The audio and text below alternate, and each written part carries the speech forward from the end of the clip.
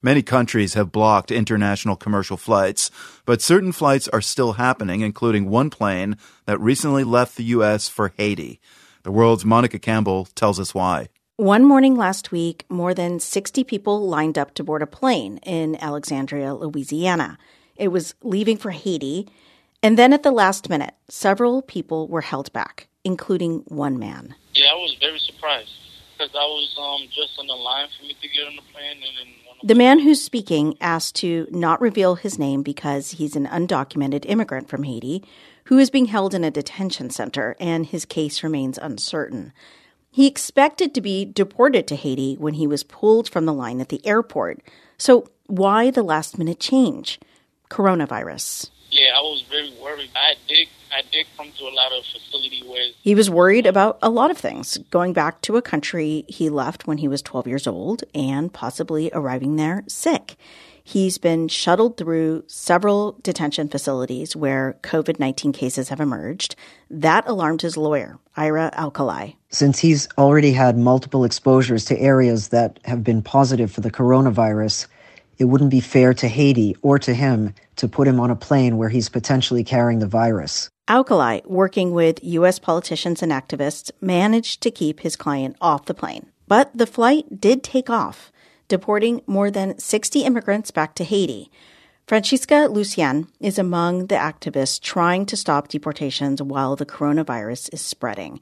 She's with the Institute for Justice and Democracy in Haiti. Haiti is one of many countries in the region that is facing an uphill battle with this pandemic. There have been other countries, including Guatemala, that recently requested the U.S. to halt deportations. Guatemala has temporarily refused to accept flights carrying deported immigrants after some passengers tested positive for the virus.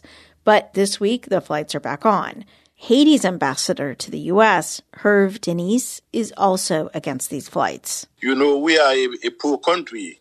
We have the fears that this is possibly a possibility that could add to the spread of that virus. Haiti, he says, has little leverage over the U.S. This is always the situation.